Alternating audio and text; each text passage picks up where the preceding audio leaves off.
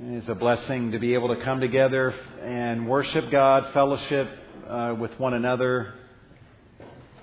Our greeting time is not an interruption to our worship. It is a part of our worship of the Lord. I only wish it could be longer. Well, today is Mother's Day, and being Mother's Day, we want to take a moment to recognize and honor the moms that are in our midst this morning. We are commanded in Scripture, in fact, it's the fifth commandment of the Ten Commandments, to honor our fathers and to honor our mothers, right along with our fathers. And the only reason that we would be commanded in the Ten Commandments to honor our mothers is because the institution of motherhood is most worthy of honor. When God sums up all of His law, all of His heart as it is expressed in His law in 10 succinct commandments, among them is honor your mothers. That is the heart of God for all of us, and is the first commandment. Honor our fathers and our mothers, that comes with a promise. And so I hope you'll take the opportunity today to thank God for your mom, and to be able to express that to her if she is still alive on this planet. And children in this church, I hope that you will seize the opportunity today to love and cherish and to serve your mom today. If you do not do so on any other day, and you should, seize the opportunity today. In an interesting passage that we find in Scripture, 1 Timothy chapter 5, verse 1 and 2, Paul tells Timothy to relate to older men as fathers and to relate to older women in the church as mothers, teaching us that there are many women in the church that play a motherly role in the lives of so many in our church body, making the church a richer community of faith because they are in it, functioning in that role. So we want to celebrate not just those that are mothers of children in the context of their home, but all those ladies that play a motherly role in the lives of many in our church body. And so I wanted just to ask you to stand. We have a gift that we want to put in your hands. If you are a mother, grandmother, great-grandmother, expectant mother, a mother in any of the ways I've described, could you please stand?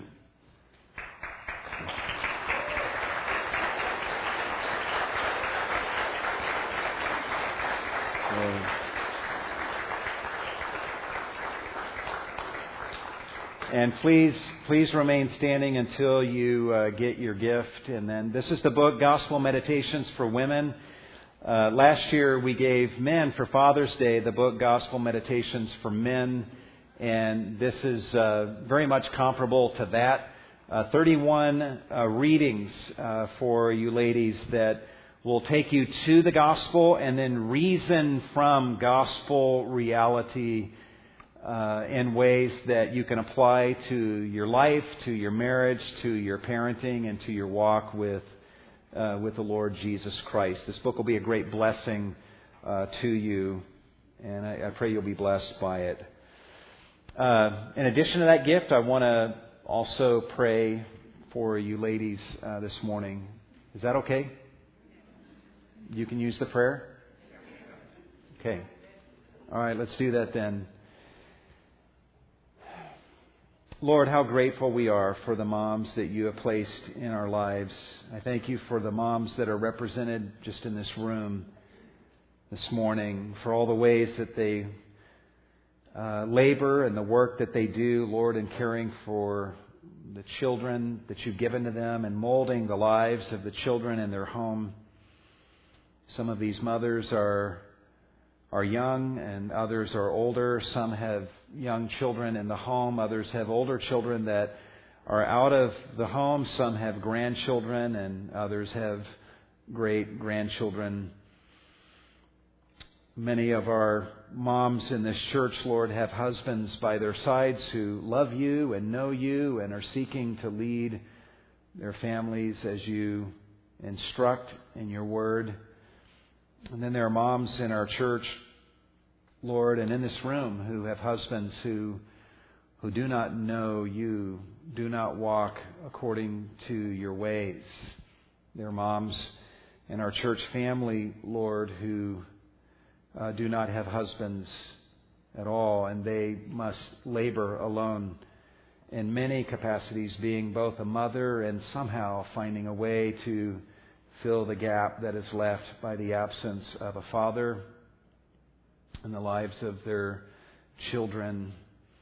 Lord, I just ask that all of these mothers, whatever station they find themselves, whatever age their children may be at, God, I just ask that you would bless them, that you would help them to understand how important they are, how fraught with eternal significance their labor is, even the most mundane of tasks, the most seemingly inconsequential moments throughout a given day, how loaded with significance those moments are. May they seize every one of such moments, Lord, to accomplish something for eternity. I pray, Lord, that you would give to these moms exactly the grace that they need to be exactly the kind of mom that their children need for them to be at whatever stage of life their children are at. Above all, we ask, Lord, that you would help these mothers to mirror your image to their children. Help them by the lives that they lead, the example they set as they live before their children, by the things that they do, the words that they speak, and the ways that they go about relating to their children. Lord, help them through all of these means to show their children what you, God, are like. Use these moms, Lord, to bring up a godly generation of men and women who will be champions of the faith in the days to come. Men and women who will know their God and who will do great exploits in the name of Jesus. May the day come 2-3 decades from now when we look upon the generation that's growing up now and see the deeds that they are accomplishing in Christ's name, the strongholds that are being demolished and torn down, the impact that they are wielding in our culture today, the lives that are being changed and the souls that are being saved. May we look upon them then and be so grateful that we had a role in shaping that generation. And may we feel the satisfaction of knowing that we, by your grace alone, succeeded in passing our faith, the true faith, to our children who are now carrying the torch and passing it on to the next generation. May we think multi-generationally and not just for the next 18 years until our children are out of the home. May we be thinking 50 years, 100 years, 200 years from now, Lord. If you do not return, may we be thinking about the impact that you want our descendants to have upon the world 100 years from now. And may we labor each day with that vision in mind. Thank you, Lord, for your word and for the encouragement, the guidance that it gives. And I pray that as we open up your word, that it would be a blessing to all of us, and in particular to the moms this morning. Give me grace, Lord. I am a weak man and an ignorant man in and of myself, and I do not know how to preach as I should. I pray that your Spirit would do a miracle in me in enabling me to say what your Spirit once said for the blessing of the ladies that are here along with the men. And I pray that you would do miracles in every heart that is here, that we would experience your presence and that we would hear what it is that your Spirit is saying to each one of us today. We just submit ourselves to you, Lord, in total dependence upon you and great expectation of you. In Christ's name we pray. Amen. Well, let me invite you to turn in your Bibles to Luke chapter 10. We've given you a book, and I prayed for you, and I've got one more Mother's Day gift for you ladies, and that is a sermon just for you. Luke chapter 10, and we're going to be looking at verses 38 through 42. And if you want to give a title to the message this morning, it would be A Story Women Should Love. A Story Women Should Love. We're going to be looking at just a brief, few verse long story that we find in Luke 10:38 through 42. It's the story of Mary and Martha and Jesus. Those are the only three characters that show up in this brief story. And I have to start with a confession. I've been serving as a pastor here for a little over 20 years. I've been preaching here for about 20 and a half years, almost 21 years now. And I have never preached on this particular passage of Mary and Martha. And the reason is, in part, is because I've been afraid to touch it. Because I know that this story creates a struggle for women. In fact, just be honest, gals, raise your hand if you would say that either at the present time or at some point in the past, this story has created a struggle for you. Just raise your hand. Okay, fewer than in the first service, so I don't know what that means. But this story does create some difficulty for gals who really strongly identify with the Martha character in the passage. One writer I was reading says this: the story of Mary and Martha is a classic story of the roles of women, but it is also a source of annoyance to many women. I remember my mother disliked this story because she was a Martha character, and she didn't like it that Jesus was critical of Martha. She thought that Martha was doing what women do, and he ought to be positive toward her. I remember other women talking about the story, saying that Jesus needed to learn something from Martha. There will probably be women in the congregation, wherever this story is told, who will identify with Martha. That's just fine, because that's what the story is instructed to do. If you begin reading through this story and you find yourself really resonating with the Martha character, you've been set up perfectly. That's exactly what is intended by God as you read the story. One of the common features that we find in Jesus' teaching and in His life is He turns things upside down, and it's not what we would expect. In fact, right before this incident, Jesus tells the story of the Good Samaritan. A man is beaten and left for dead by the side of the road, and a Levite passes by, he says, to his Jewish audience, and he doesn't help out. A priest walks by, he doesn't help out. And then to his Jewish audience, he says a Samaritan walks by. And everyone immediately who's hearing Jesus would be predisposed against the Samaritan. And so their attention is riveted. And with their attention being so riveted, Jesus then teaches them something that they might have missed if He did not have that lesson embodied inside of a Samaritan character. And something similar happens here, where women naturally will resonate with Martha in this story.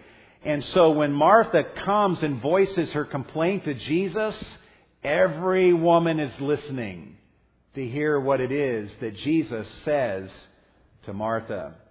But this is a story that I think, rightly understood, you ought to love and be very encouraged by, and that's the case I'm going to make this morning.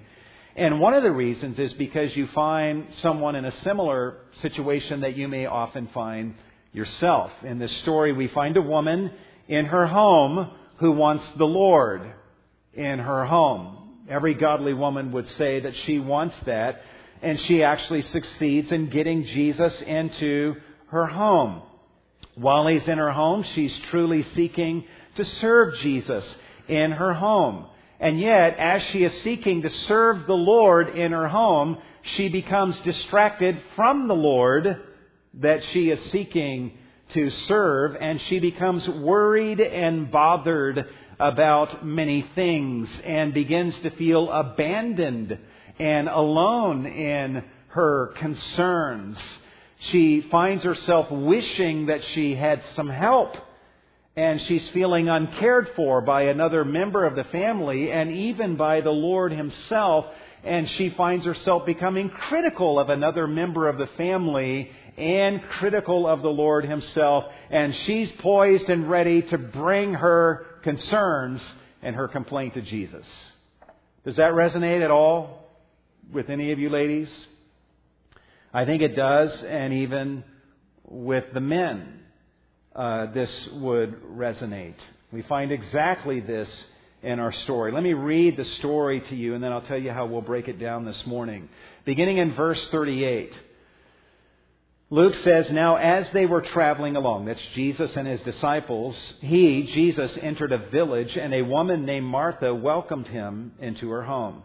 She had a sister called Mary who was seated at the Lord's feet listening to His word. But Martha was distracted with all her preparations, and she came up to Him and said, "Lord, do you not care that my sister has left me to do all the serving alone? Then tell her to help me." But the Lord answered and said to her, "Martha, Martha, you are worried and bothered about so many things, but only one thing is necessary. For Mary has chosen the good part, which shall not be taken away from her." There's probably different ways of looking at this passage. What we're going to do this morning is look at 7 ways in this narrative that Jesus exalts women in the story of Mary and Martha. I don't want you to be so caught up in kind of what's going on between Mary and Martha that you miss sight or lose sight of what Jesus is communicating to all women in this that really is a tremendous blessing. As one writer says, whatever else our Lord Jesus did, He immeasurably exalted womanhood. In this passage and elsewhere in the Gospels, in the way that He spoke to women, went about relating to them, and this story is no exception, He immeasurably exalted and elevated women. Alvin Schmidt, in his book, How Christianity Changed the World, takes time to describe in one of his chapters what the status of women was back in this day in Greek society and in Roman society and in Judaism, and how women often had no rights at all. Their testimony was not admissible in a court of law. The husband had rights against his wife, but the wife often had no rights against any abuses that her husband might render against her.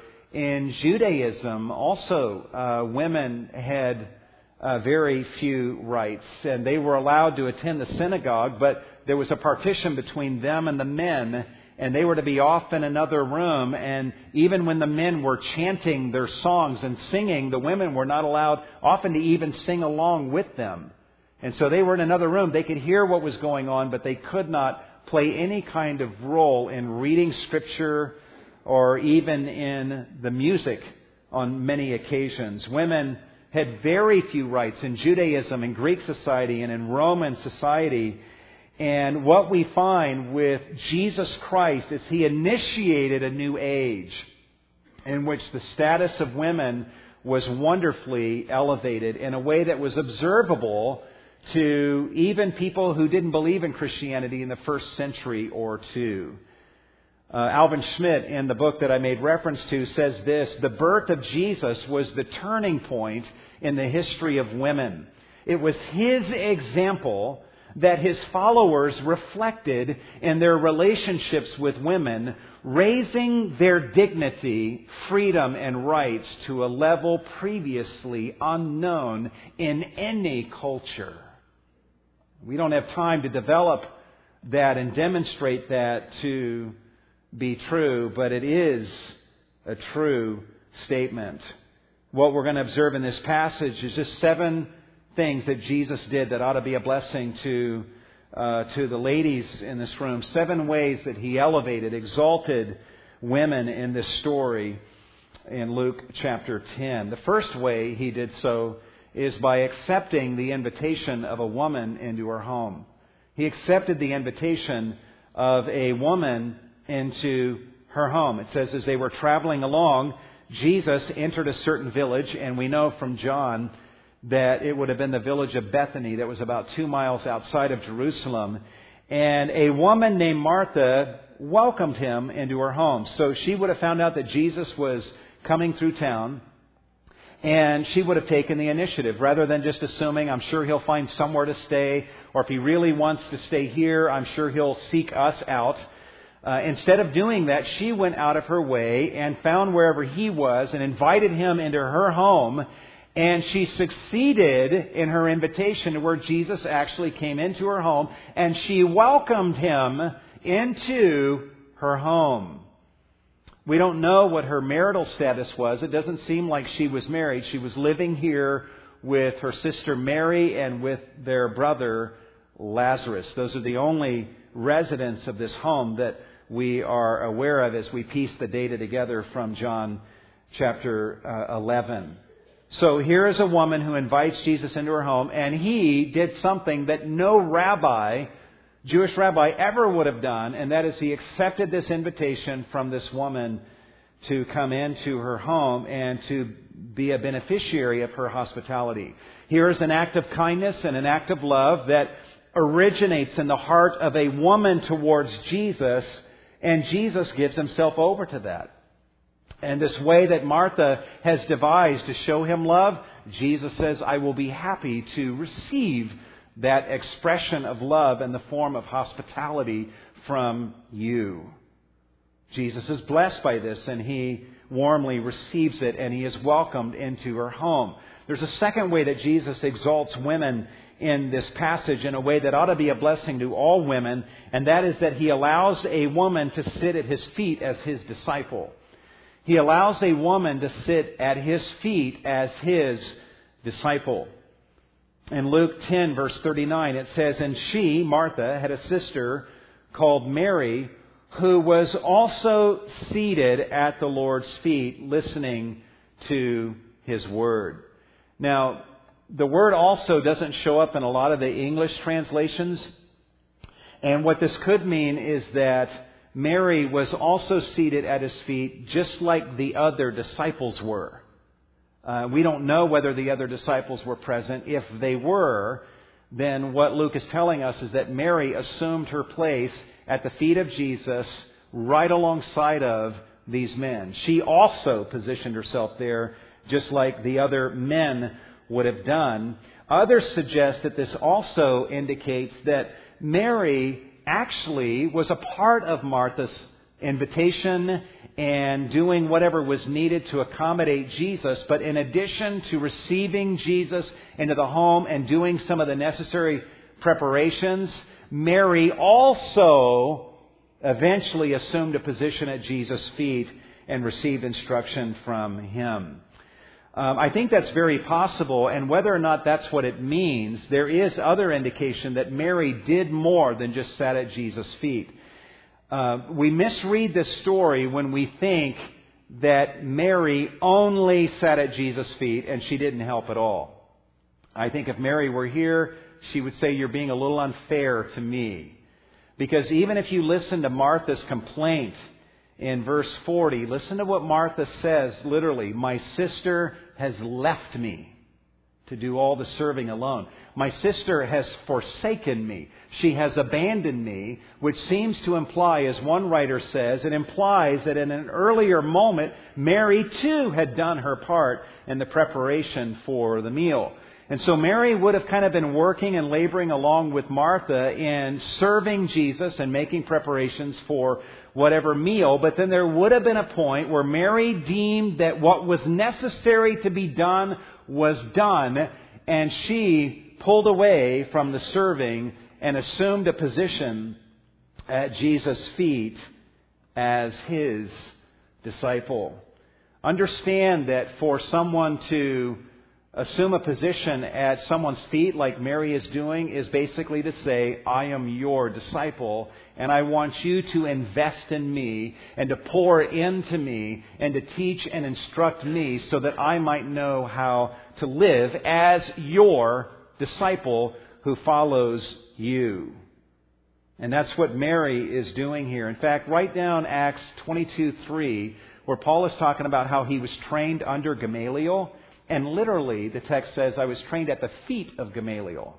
I assume my position at his feet. In other words, I'm a protege of Gamaliel. I was a disciple of Gamaliel sitting at his feet. That's what Mary is doing. She's behaving like a disciple of Jesus. And here's the amazing thing. Jesus receives her as a disciple. He doesn't rebuke her and say, what are you doing acting like you're my disciple? That may not seem like a big deal to us today, but as one writer has said, it is unusual for a woman in first century Judaism to be accepted by a teacher as a disciple. If a woman ever went to a Jewish rabbi and said, I want to be your disciple, and tried to assume a position at his feet to be instructed, the rabbi would have rebuked her for that.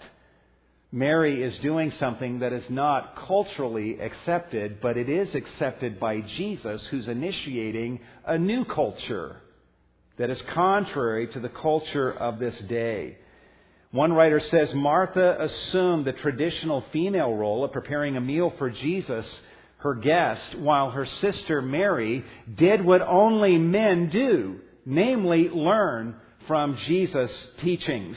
Mary was the cultural deviant, but so was Jesus, because he violated the rabbinic law of his day and allowing a woman to sit at his feet and to be his disciple. In fact, in the Jerusalem Talmud, which was written and collected centuries later, but it often reflects the mentality of the teaching of the rabbis during the first century, in the Talmud it says this, let the words of the law be burned rather than taught to women. That was the mentality of many of the rabbis. You don't teach women, you teach men.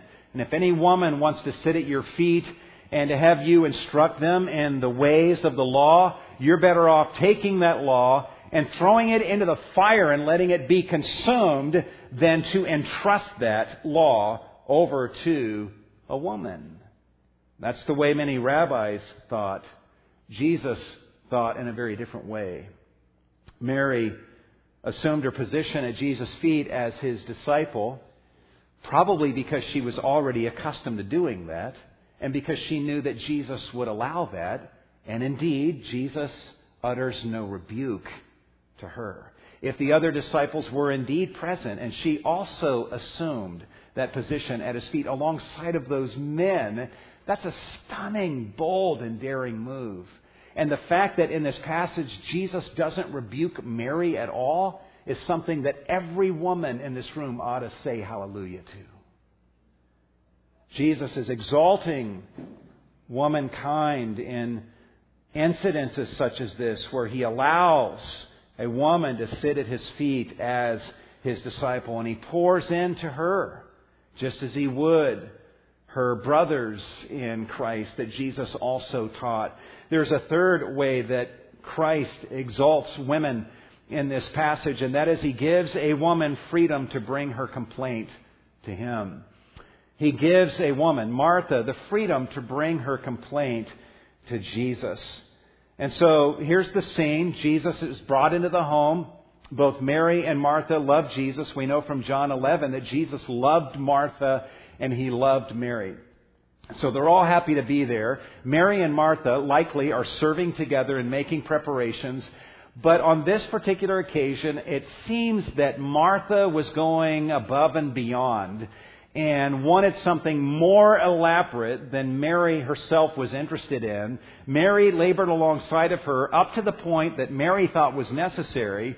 And then Mary pulled aside and sat at Jesus' feet and began listening to Jesus as he was speaking and teaching her, while Martha, left alone, continues with her agenda of serving and making preparation for whatever elaborate meal it is that she is seeking to prepare.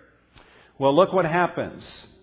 It says, but Martha kept on being distracted with all her preparations. Again, if we're careful readers of the text, we're going to avoid two mistakes. We're going to avoid the mistake of assuming that Mary did no serving and she only sat and listened. We also would make a mistake to assume that Martha did no listening and all she did was served. The text seems to indicate that Martha made an attempt to listen and to be taught, but she kept being distracted away from that to the point where she ended up fully giving herself over to I can't even listen to what he's saying. I've got to give myself to these preparations for this meal. And as she's making preparation, she begins to observe that Mary is not with her anymore, and she is now laboring alone. Martha becomes bothered by that.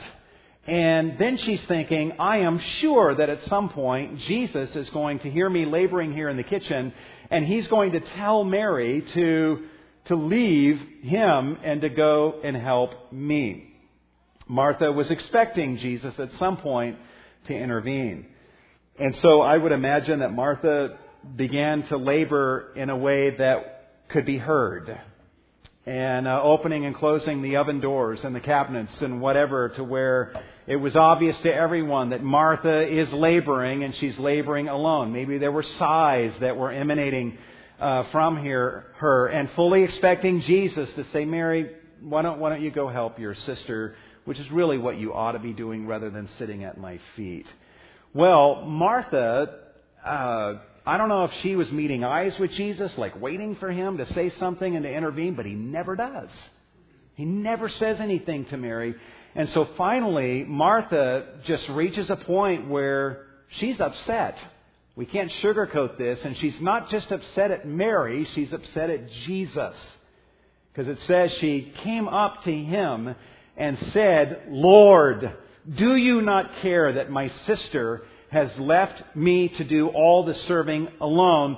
Tell her to help me. One writer says that Martha has become sulky towards her sister and towards the Lord himself because he did not tell Mary to go and to help with the serving. Martha is not just rebuking, as it were, Mary. She's rebuking Jesus for the fact that he has not cared enough about her to tell her sister to get up and to come and labor alongside of her. Now, there's a lot that could be said about this, ladies, but I would love to say this. One of the things that I love about what Martha does here is she brings her complaint to Jesus. She could have done a lot of wrong things with what's going on in her heart. She could have left the house and taken her complaint to someone else. She could have come to Mary with her complaint. She could have interrupted whatever was going on as Jesus was teaching and talked directly to Mary. She doesn't do that. She could have just kept it to herself and just fussed and fumed inwardly. But instead, with her heart aboil, she brings her complaint to Jesus, which is what all of us should do. By the way, it's not the only time Martha ever complained to Jesus, right? In John 11, Jesus, their brother Lazarus had died. As he was dying, they sent word to Jesus, hoping he would get there before Lazarus died. But Jesus finally walks into town 4 days after Lazarus had passed away. And when Mary and Martha heard that Jesus had arrived into town, Mary stays in her house, sitting in her house waiting for Jesus. And Martha runs out to meet him, and the first words out of her mouth is, Jesus, if you had gotten here sooner, my brother would not have died. Uttering that complaint to Jesus. But again, Jesus loved Martha, and the beautiful thing is that she obviously, however Jesus had related to her before, the beautiful thing is she felt comfortable speaking this way to him. My heart may be a mess, and I've got strong feelings coursing through my heart, And I know that I can bring that to Jesus.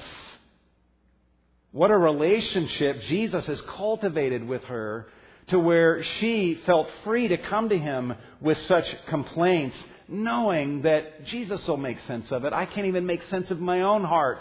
And I know that there's good and there's noble virtues that are guiding me, and love for Him that's guiding me in this situation. And I'm sure there's selfishness also and stuff that's going on in my heart. But even though I cannot make sense of it, I know that He can, and He's the one that I'm coming to with this.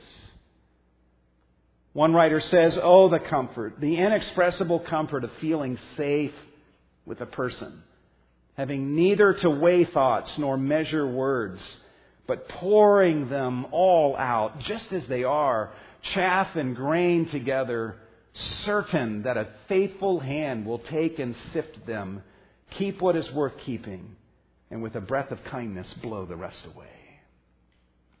That's the kind of friend that Jesus is to Martha.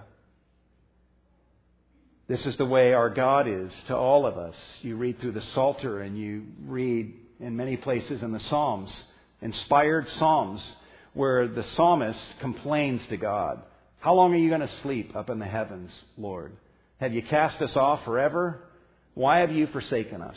There's a number of complaints that are voiced by the psalmist. "When are you going to wake up, Lord? When will you rouse from your sleep?" Those are lines that are in some of the inspired Psalms that if I were God, I would have edited those out before I would have allowed them to be in Scripture for everyone to read. I wouldn't want people to know that people that follow me and believe in me actually feel this way about me sometimes. But the fact that such complaints are in the Psalms, God is saying to all of us, listen, I'm a big God, and I can take whatever complaints you bring to me. You come and say to me whatever it is on your heart to say to me.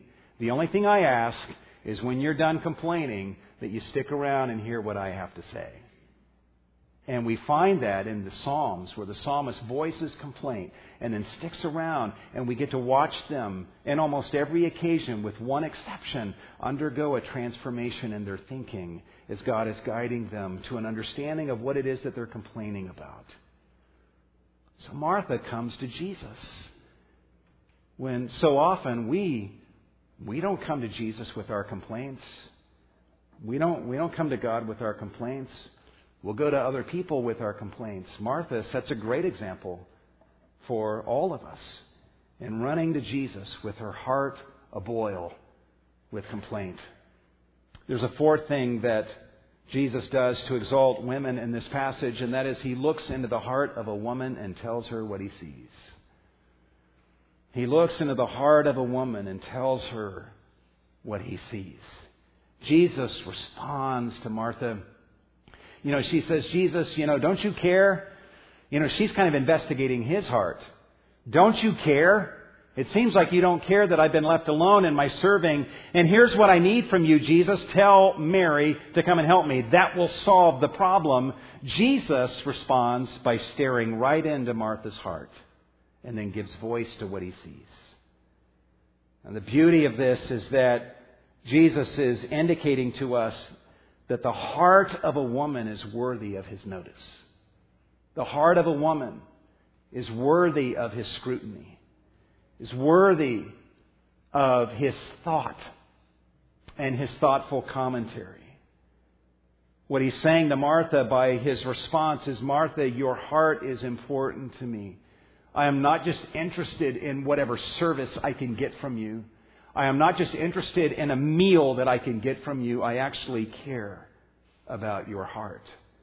And I'm looking at your heart right now, and let me tell you what I see." Just like when we go to the doctor because something is wrong somewhere with us, we want that doctor to look beneath the surface, as it were, and to tell us what he sees. And we're grateful for whatever he tells us, even if it may ruin our day. It is not a good doctor who may not care about what is wrong, or he may see what's wrong but be afraid to give voice to it. That's not a good doctor. Jesus is the consummate physician, and he stares straight into the heart of this woman and says, your heart matters to me, and let me tell you what I see. It says, but the Lord answered and said to her, Martha, Martha. And saying this twice, her name twice, Jesus isn't saying, Martha, Martha. That's not his tone. It's an earnest tone. This expresses affection. It's not enough to say her name one time. He uses her name. He speaks it twice to denote closeness, relationship, affection, and that Martha, what I'm about to say, I really want you to listen carefully. You're going to be inclined not to listen carefully to what I'm about to say. I really want you to listen carefully. Martha, Martha, here's what I see when I look into your heart. You are worried and bothered about many things. Notice he's not really criticizing her service. He's commenting on her heart. The fact that she's worried and bothered about many things. The word worried is the word anxious. In Philippians 4, we're told to be anxious for nothing. That's the same word that's used here. Bothered means to be agitated. You're anxious and you're agitated about so many things, Martha. As one writer says, Jesus does not disapprove of Martha's activities as such, for they were also the outcome of love for him and were meant to serve him. It's her wrong attitude as revealed in her condemnation of Mary and her dissatisfaction with Jesus that had to be set right and rebuked. That's what Jesus is going after. Understand that Jesus didn't see Martha serving him and rebuke her. Hey, Martha, I notice what you're doing, and what you're doing is wrong. You shouldn't be serving. You should be at my feet. He doesn't initiate any commentary on that. He was letting that happen. And Mary does not criticize Martha either. Mary's not at Jesus' feet saying, hey, Jesus, look at Martha. Can you believe what she's doing? And look at me. I'm here at your feet listening to you, more godly than she is. Mary did not criticize Martha. Jesus didn't criticize Martha. It's Martha who was in such a place that she came to Jesus and voiced a criticism both of Mary and of Jesus. This is Jesus responding to her criticism and wherever her heart is at the moment that would cause her to give voice to this criticism. And he says, you're anxious and you're agitated about many things. And what was she agitated about? We know she was agitated about whatever necessary preparations were made. In a simple meal for Jesus, there were things that needed to be done. She was concerned about that. But the feeling you get from the passage, and other writers comment on this, that Mary or Martha was going for something more elaborate. Out of love for Jesus, she wanted something more ambitious and elaborate than what was really necessary. And it's those additional details of elaborateness that she was becoming worried and agitated about. We also know from what she says to Jesus that in addition to focusing on the meal, she's also now focusing on Mary and the choice that Mary has made. And not only is she focused on and agitated about Mary and the choice she's made, she's anxious about and agitated about Jesus and what he's doing and not doing, saying and not saying. And she's even agitated about Jesus' possible motives. She's trying to look into Jesus' heart, saying, don't you care?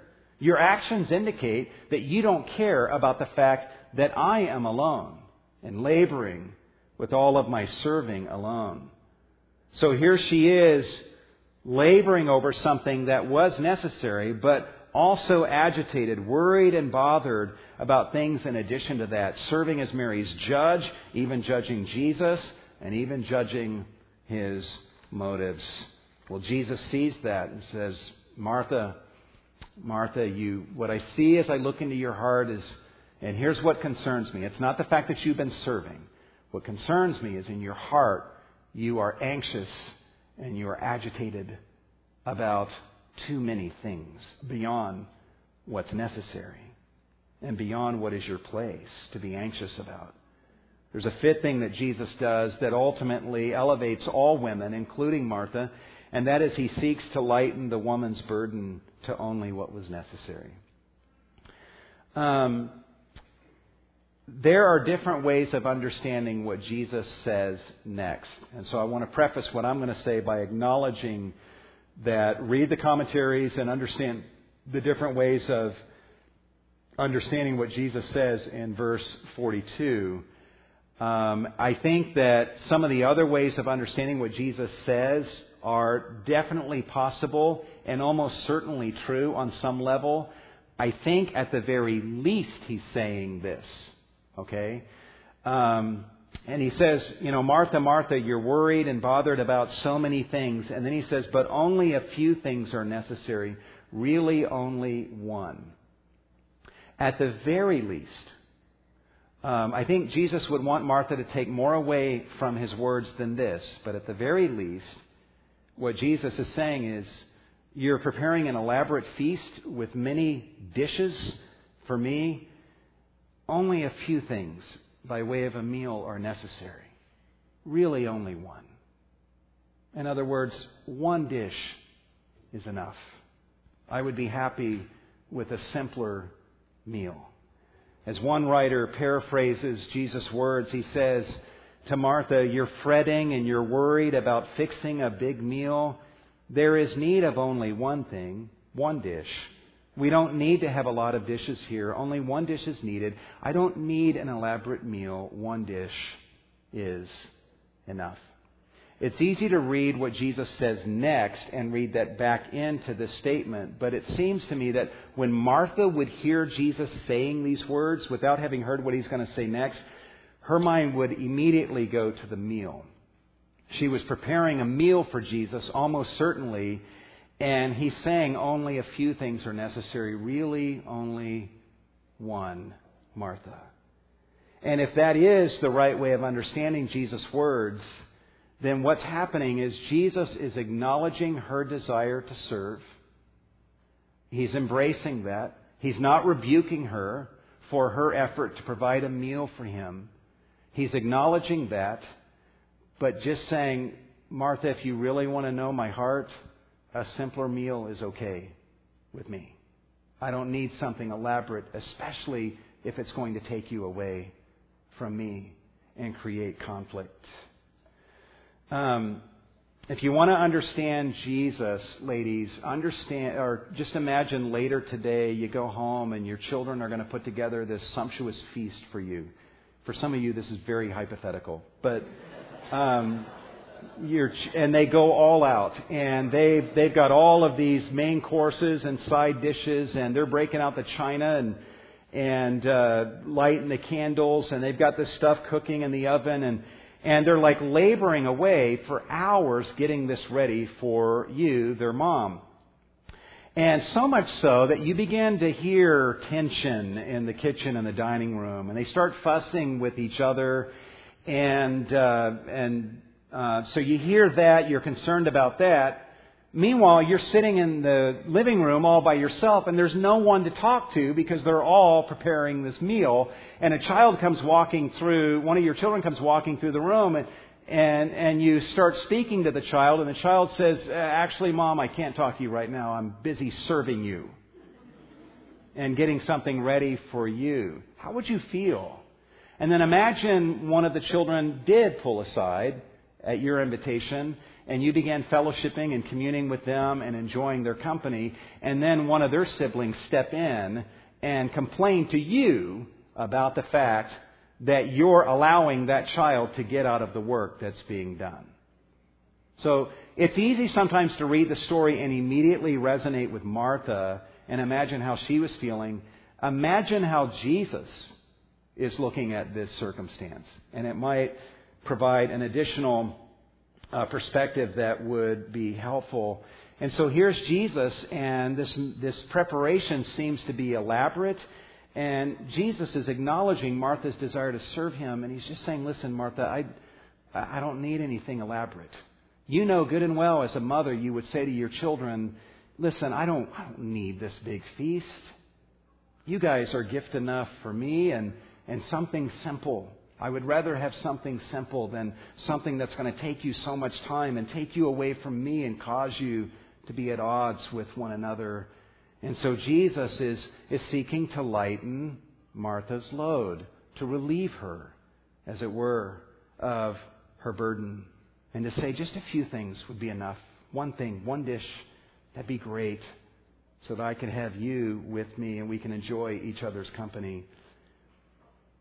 A sixth thing that Jesus does to exalt women in this passage is He tells women that the best way to serve Him is to commune with Him and let Him feed them.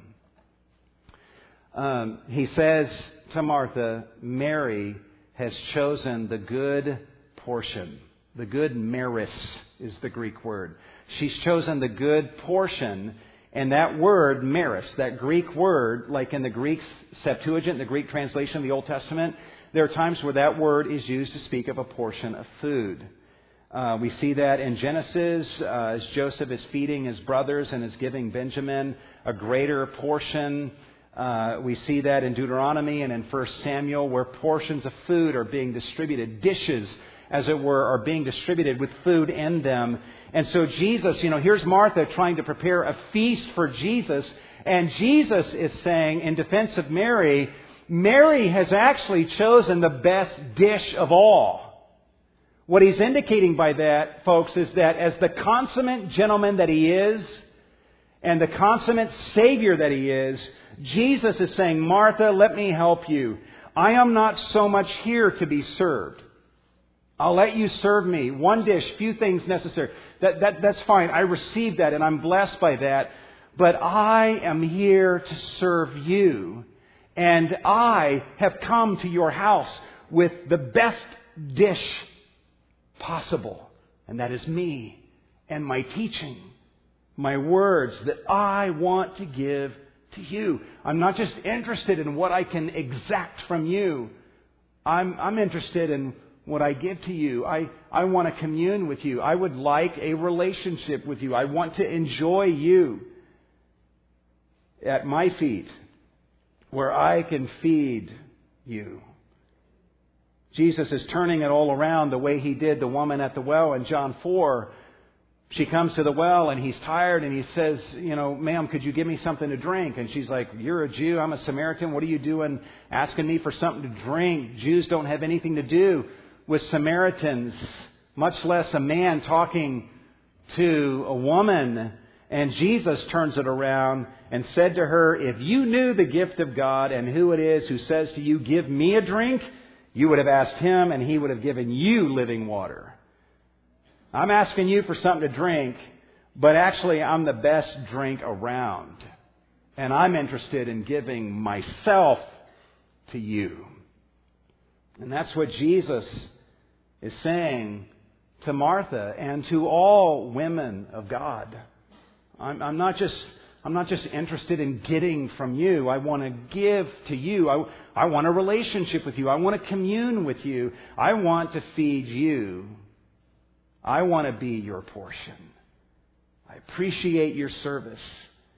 But let your service be mindful of the fact that I want to serve you. What a consummate gentleman and Savior Jesus is.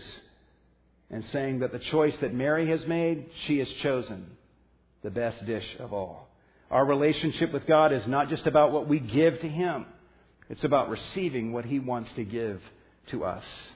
And God wants to give to women of God every bit as much as He wants to give to men of God. There's a seventh and final thing that Jesus does by way of exalting women in this story, and that is He promises women that the blessings of sitting at His feet will never be taken away from them. The blessings of being His disciple and sitting at His feet will never be taken away from them. He says, Mary has chosen the best dish of all, which will never be taken away from her. And I believe women in the first century church, when they heard this story being read and they heard Jesus say, this shall not be taken away from her, they shouted hallelujah. Because He's giving women a place at the table. And He's saying, any woman that wants to sit at my feet and be my disciple, I won't let anyone take that away from her. I'll never take it away from her.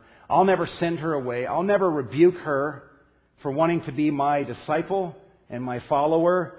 I won't let any other woman take it away from her.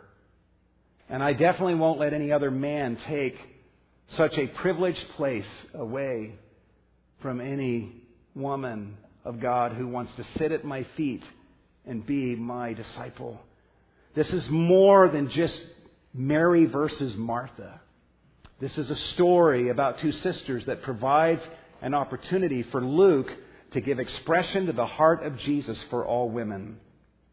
That any woman who wants to sit at my feet and be my disciple, that privilege will never be taken away from any woman. Any woman. If you're a lady here in this church and you want to be Christ's disciple and believe in Him and follow Him, He would say, I would be pleasured to save you and to be your Lord and to be your master and to be your teacher and your discipler. Come and sit at my feet. You belong here as much as any man does.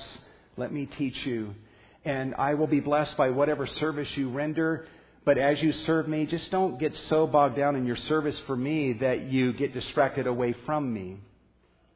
And let me serve you. Let this be a two-way relationship. I'm the food that you need, and I want to serve you, and I want to bless you. Ladies, enjoy your place at the feet of Jesus, right alongside of men. In your service for Jesus, focus on what's necessary. Always ask, is this necessary or is this beyond what is necessary? And am I getting myself involved in something that's going to be so all-consuming that it actually distracts me away from Jesus? Also, don't just serve the Lord Jesus. Serve Him in the way that He wants to be served. Martha could have asked Jesus, what would you like for me to do?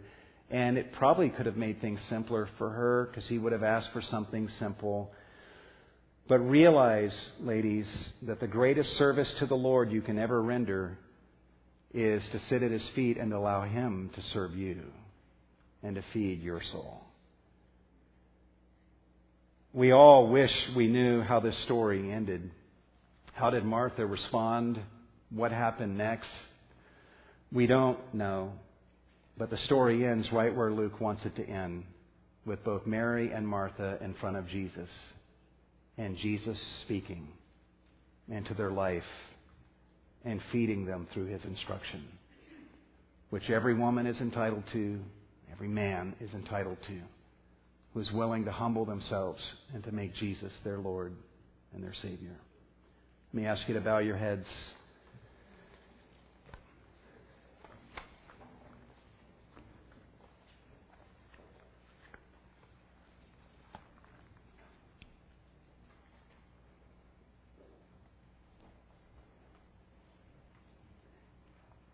I studied this passage this week, fully intending to kind of frame the message in a different way regarding priorities in our lives. And the more I looked at it, the more the heart of Jesus just came through so boldly, so vividly, in a way that was such an encouragement. If nothing else, I pray that this message and this story causes you, ladies, to love Jesus more. And I pray that it would serve as a template for us as men in how we go about relating to the women in our lives with the grace and the love, the gentleness, the receptiveness of Jesus towards women. There are a lot of women in the church today and out of the church who have been horribly treated by men in their lives. And such women are broken and they're hurting as a result. And there are 1,000 messages screaming inside their heads. Messages that are destructive as a result of all that they've heard spoken to them and screamed at them. And yet, Jesus invades that with love and grace and exalts the broken woman with this love that we see modeled in this passage. And Jesus looks at us men and He says, do as I do and love women as I love them. May we all be instructed by this passage, God. Thank You for Your word and for how You speak to us on so many levels. We thank you also for the opportunity to give of our offerings to you this morning, receive the funds that we give, and do much with these funds for the glory of this Savior, Jesus Christ. And we ask this in the name of Jesus, and all God's people said, Amen.